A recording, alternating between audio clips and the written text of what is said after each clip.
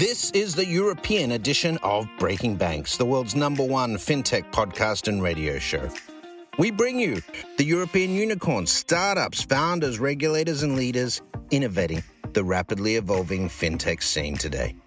A truly localized podcast with both English and local language content, with some of the world's most well-known hosts and influencers in the fintech sector globally. Join us every week as we explore what makes the European Union a phenomenal proving ground for many of the fastest growing fintech plays in the world today. Okay, let's roll. Hello everybody and welcome to another episode of Breaking Bank Europe.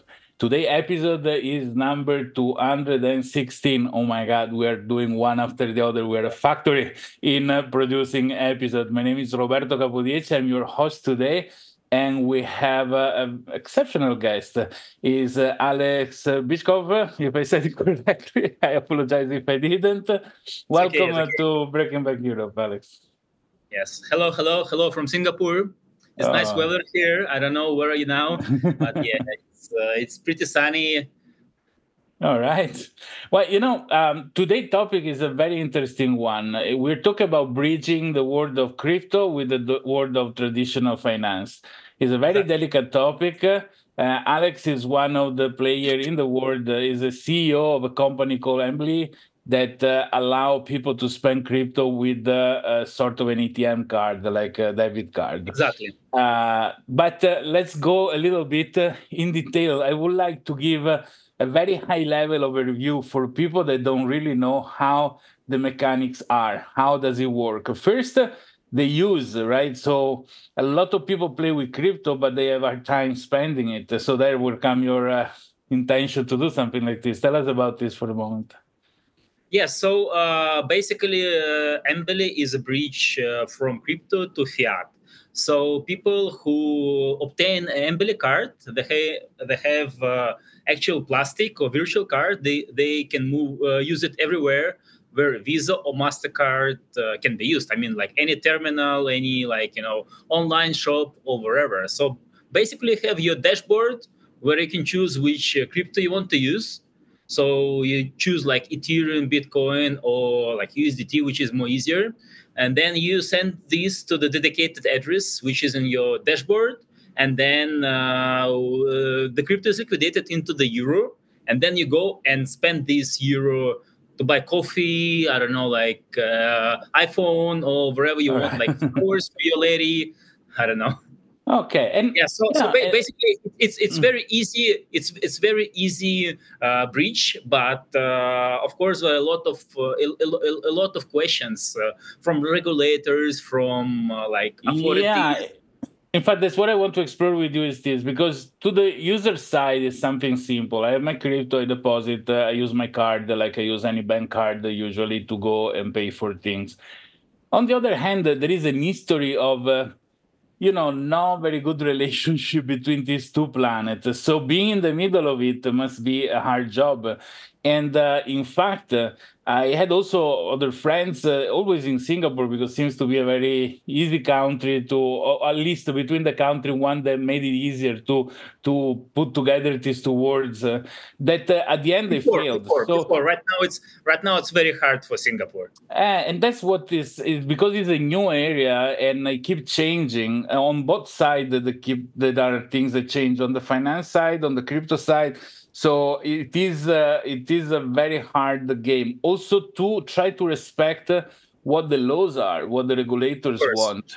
This is the big challenge. So for what it seems so obvious and simple on the user side, there is a very complex and sometimes impossible kind of set of tasks to do on the other side, right?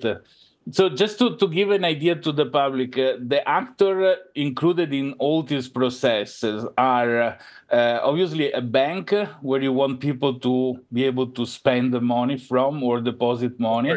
Then you have the card issuer usually is a company that stays between MasterCard, Visa, and the final company that provide the card. So there is a company in between. There is the one that is more under the scrutiny of Visa and MasterCard. So there is a strange need to respect regulation and also requirement of these companies, and also being on the hand of this company, because if this company get blocked by Visa and MasterCard, everybody that is working with this company suddenly stop working. And this happened to a friend of mine that was doing a similar service also in Singapore time ago, and it was hard to recover and find another company able to do that, right? And on the other side, there is all the anti-money laundering, the KYC aspect that need to be done. And when it comes to crypto, is uncharted territory. So tell us a little bit about all the mechanics for a simple loop from depositing money to spending money. What goes in the between? What happened behind the scene? Which are the limits that there are in these things? Yes. So let's start from the very beginning. You want to have something to spend your crypto. This is how the company actually started, Embele, because I was in Thailand and I was not able to spend my Bitcoin at that time. It was 2017, and I was trying to find a way how to do this more easier, more seamless. I mean, of course, I can do P2P, but it take time. It take nerves. Sometimes people stop communicating to you over a lot of risk. You not supported neither from a regulator or from exchange. It's wild west, I would say like that. So yes, and we start to explore the possibility to issue card officially from Visa or from MasterCard. This is actually how Embele started back in the days, and we officially a co-brand for MasterCard and for Visa. So it means what we able to issue the card, which is actually a fiat card. This card contains euro. That card contains not a Bitcoin, no USDT or whatever other currencies. It's a euro card. So this is why it's a seamless process between two words, from crypto to the fiat. So what's happening when you obtain the card? First of all, you do full KYC. You need to do KYC with your passport and do a video authentication. Of course, you need to be okay person for that. You don't have to be a politically exposed person, or you have no any courts or whatever. It's funny thing, Let me jump one funny story. Back in the days, in January 2022, it happened what very good user of us. He's a very famous guy in the crypto as well. So he went into the jail. And he was our user. Okay. And immediately, our AML and KYC department find that, because it was everywhere in the news. And because he went to the jail, we have to stop working his card. And it was immediately a same moment, because we cannot because we report to all the authorities. We report to all the authorities of the company where we associate in Estonia and Czech Republic. So once that happened, we need to stop doing service to that guy. All right. Do you know who is it? Oh my God, I don't want to know who is it. I give you a few highlights. He was a wrestler. And Andrew Tate. My God, that's interesting. Okay, that's a good client to show off. I think is good. It's interesting. You say also politically exposed people are not allowed to. So if somebody goes for the election, before you think the unbanked are the people in the small villages in the remote country, but the unbanked are also the people in the political buildings in the capital of the country. Okay, yeah. So yeah. Let me continue. So once you finish the KYC process, once you approved by our department to use the card, first of all, you send the crypto to us. First of all, if the crypto is dirty, because we're doing all the transaction screening. Okay, this is a point. Sorry if I interrupt you. That is interesting, because anti-money laundering in the financial world as the basis of a lot of data collection and verification through the financial system. But on the crypto side, who can guarantee, who can sign off on the quality of the crypto that is being deposited? Because we all know company like Chainalysis that provide, a sort of white list of it, but who is putting the stamp of approval? What government, authority does this? On what extent somebody is required to guarantee the quality of I think it's still wild west because all these companies like Chainalysis or other companies I don't want to mention, they don't have any license. So as well, actually, if we step back, all the companies who do KYC process like online authorization, they don't have any license. They just doing it as the commercial companies who have their own list connected to the all the list like from worldwide, like Interpol or yeah, other absolutely. like. So it's based on reputation, and your take with the regulator is to say, I did my best, I went to the best that I can find, because there is no way to say, hey, there is a stamp that clear me from responsibilities in a certain way, right? Exactly. So if you say like, hey, this company helped me to check that transaction, and like finally they find out this transaction is not good. So the company who provide me that service, they will never be, hey, it's just like our commercial use for you. So Right. They don't, they never respond before any of the like a country or wherever authorities. So it's like only commercial use. I would say like that. Okay, Yeah, this is an interesting aspect to know, because in a way it's going to change in the future. I would say that of course. government like Singapore or more technologically advanced government will have their own office which is going to use those tools to certify in a certain point, the quality of something, or license company to do so, I guess. Exactly. I think the licensing of this thing is coming. All right. 100%. Yeah. So once you made this transaction, and this transaction like show in internet or no, in blockchain explorer or wherever, once it posted on your address, we process this crypto and put fiat part into your card, and at that moment all this money you can just easy to go use for buying coffee or wherever. This is the one way. Second way, it's called external authorization. This is what will be happening with our MasterCard, which we are releasing from the 1st of April. So it means what you have your Bitcoin, Ethereum, or I don't know, like USDT, like it's situated in your wallet, and it's not liquidated at once. So, for example, like you send, you have 1,000 in Bitcoin on your wallet, and only when you go to buy coffee, certain amount of Bitcoin is taken to pay for the coffee. Yeah, it's very long. This is an interesting thing. I had a card with this friend of mine, and it was interesting because it was another moment that Bitcoin was raising value constantly. So I could see my balance in dollars. Then I spend $100 for something. I wait a little bit. I go check, and my balance still 1,000. Then I do another expense, and the balance still 1,000.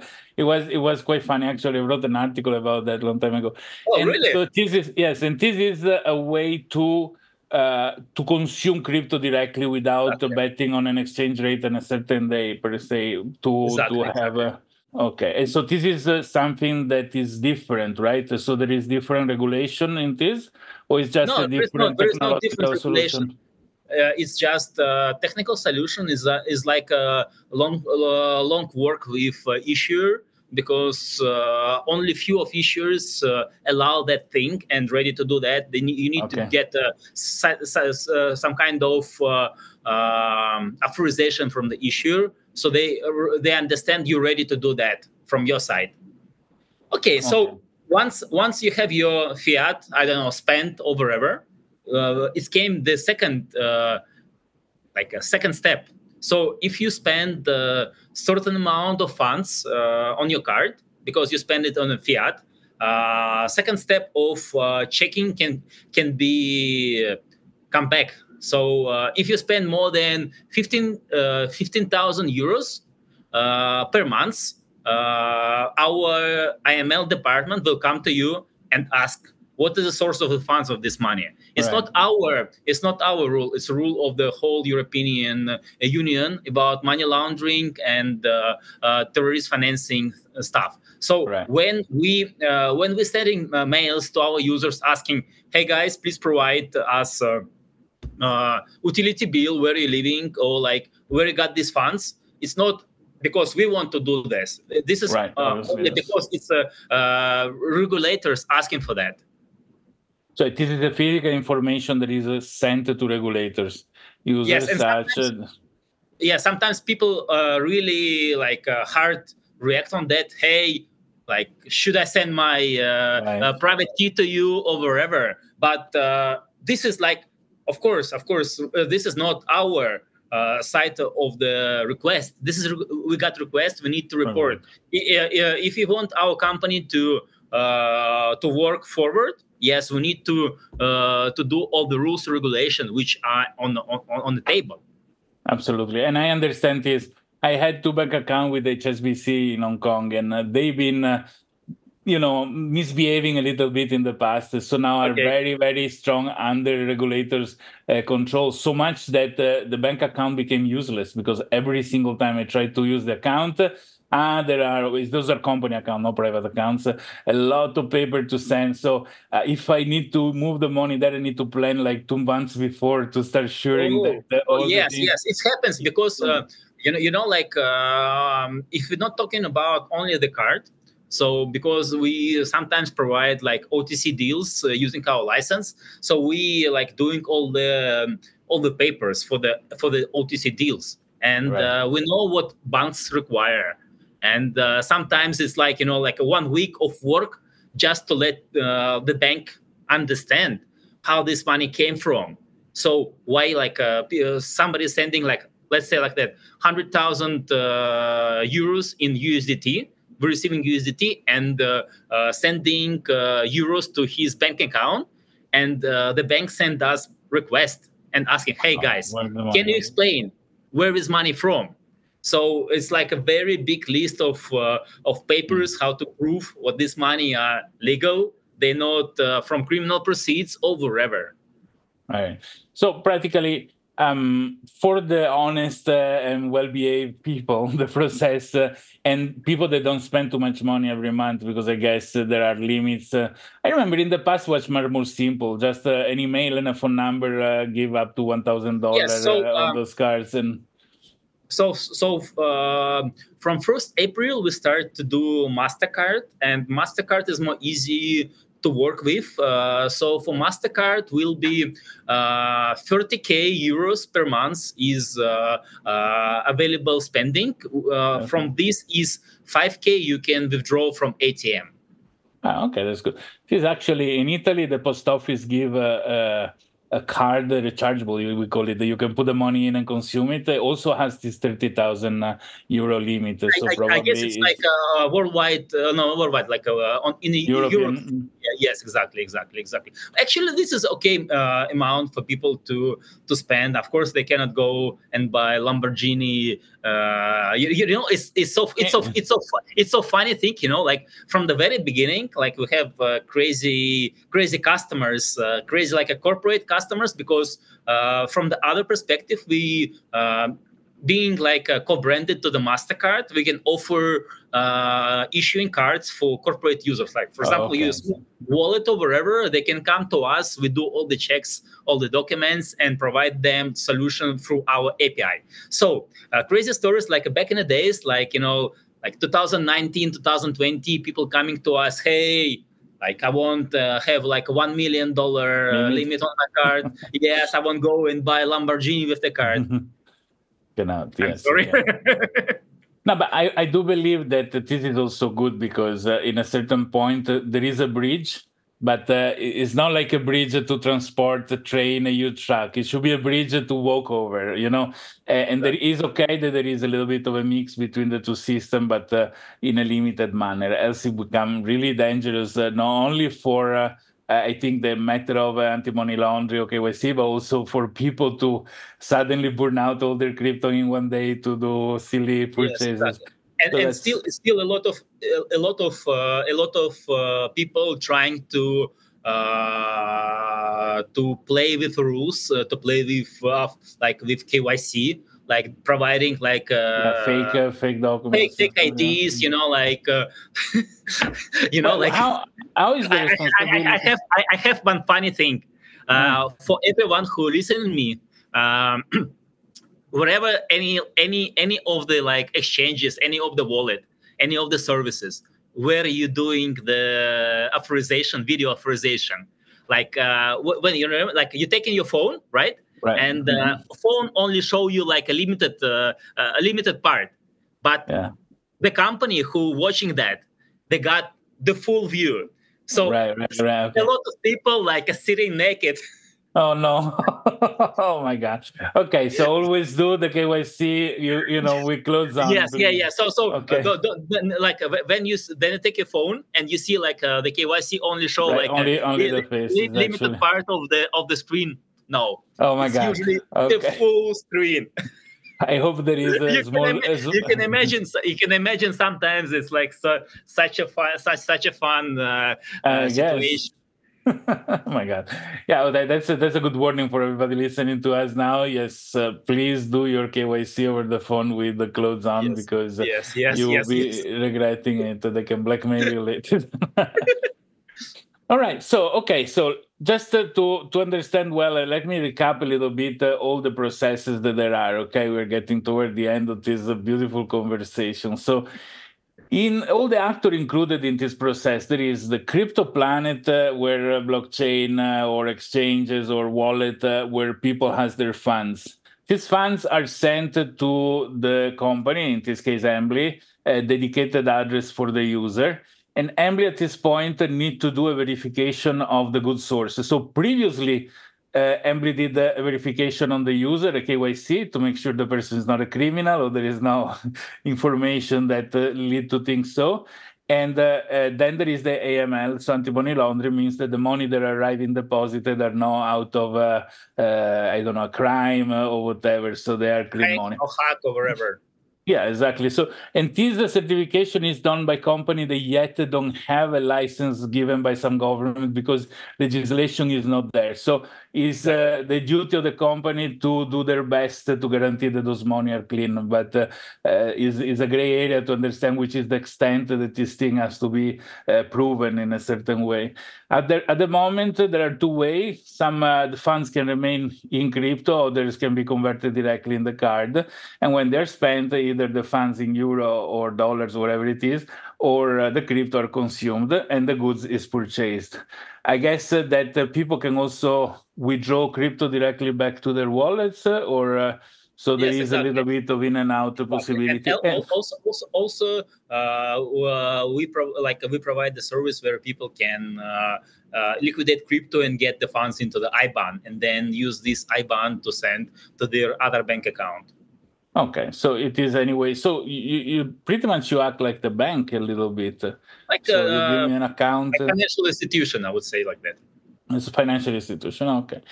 And this is an important part of all the crypto world. People, now the Bitcoin surpassed 60,000.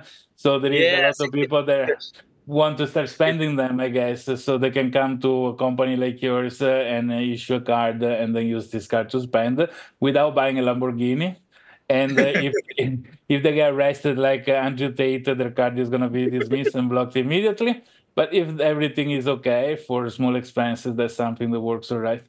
Okay, and then thank you for being in this difficult position, but I hope it pays back well enough to justify the hard work that you do.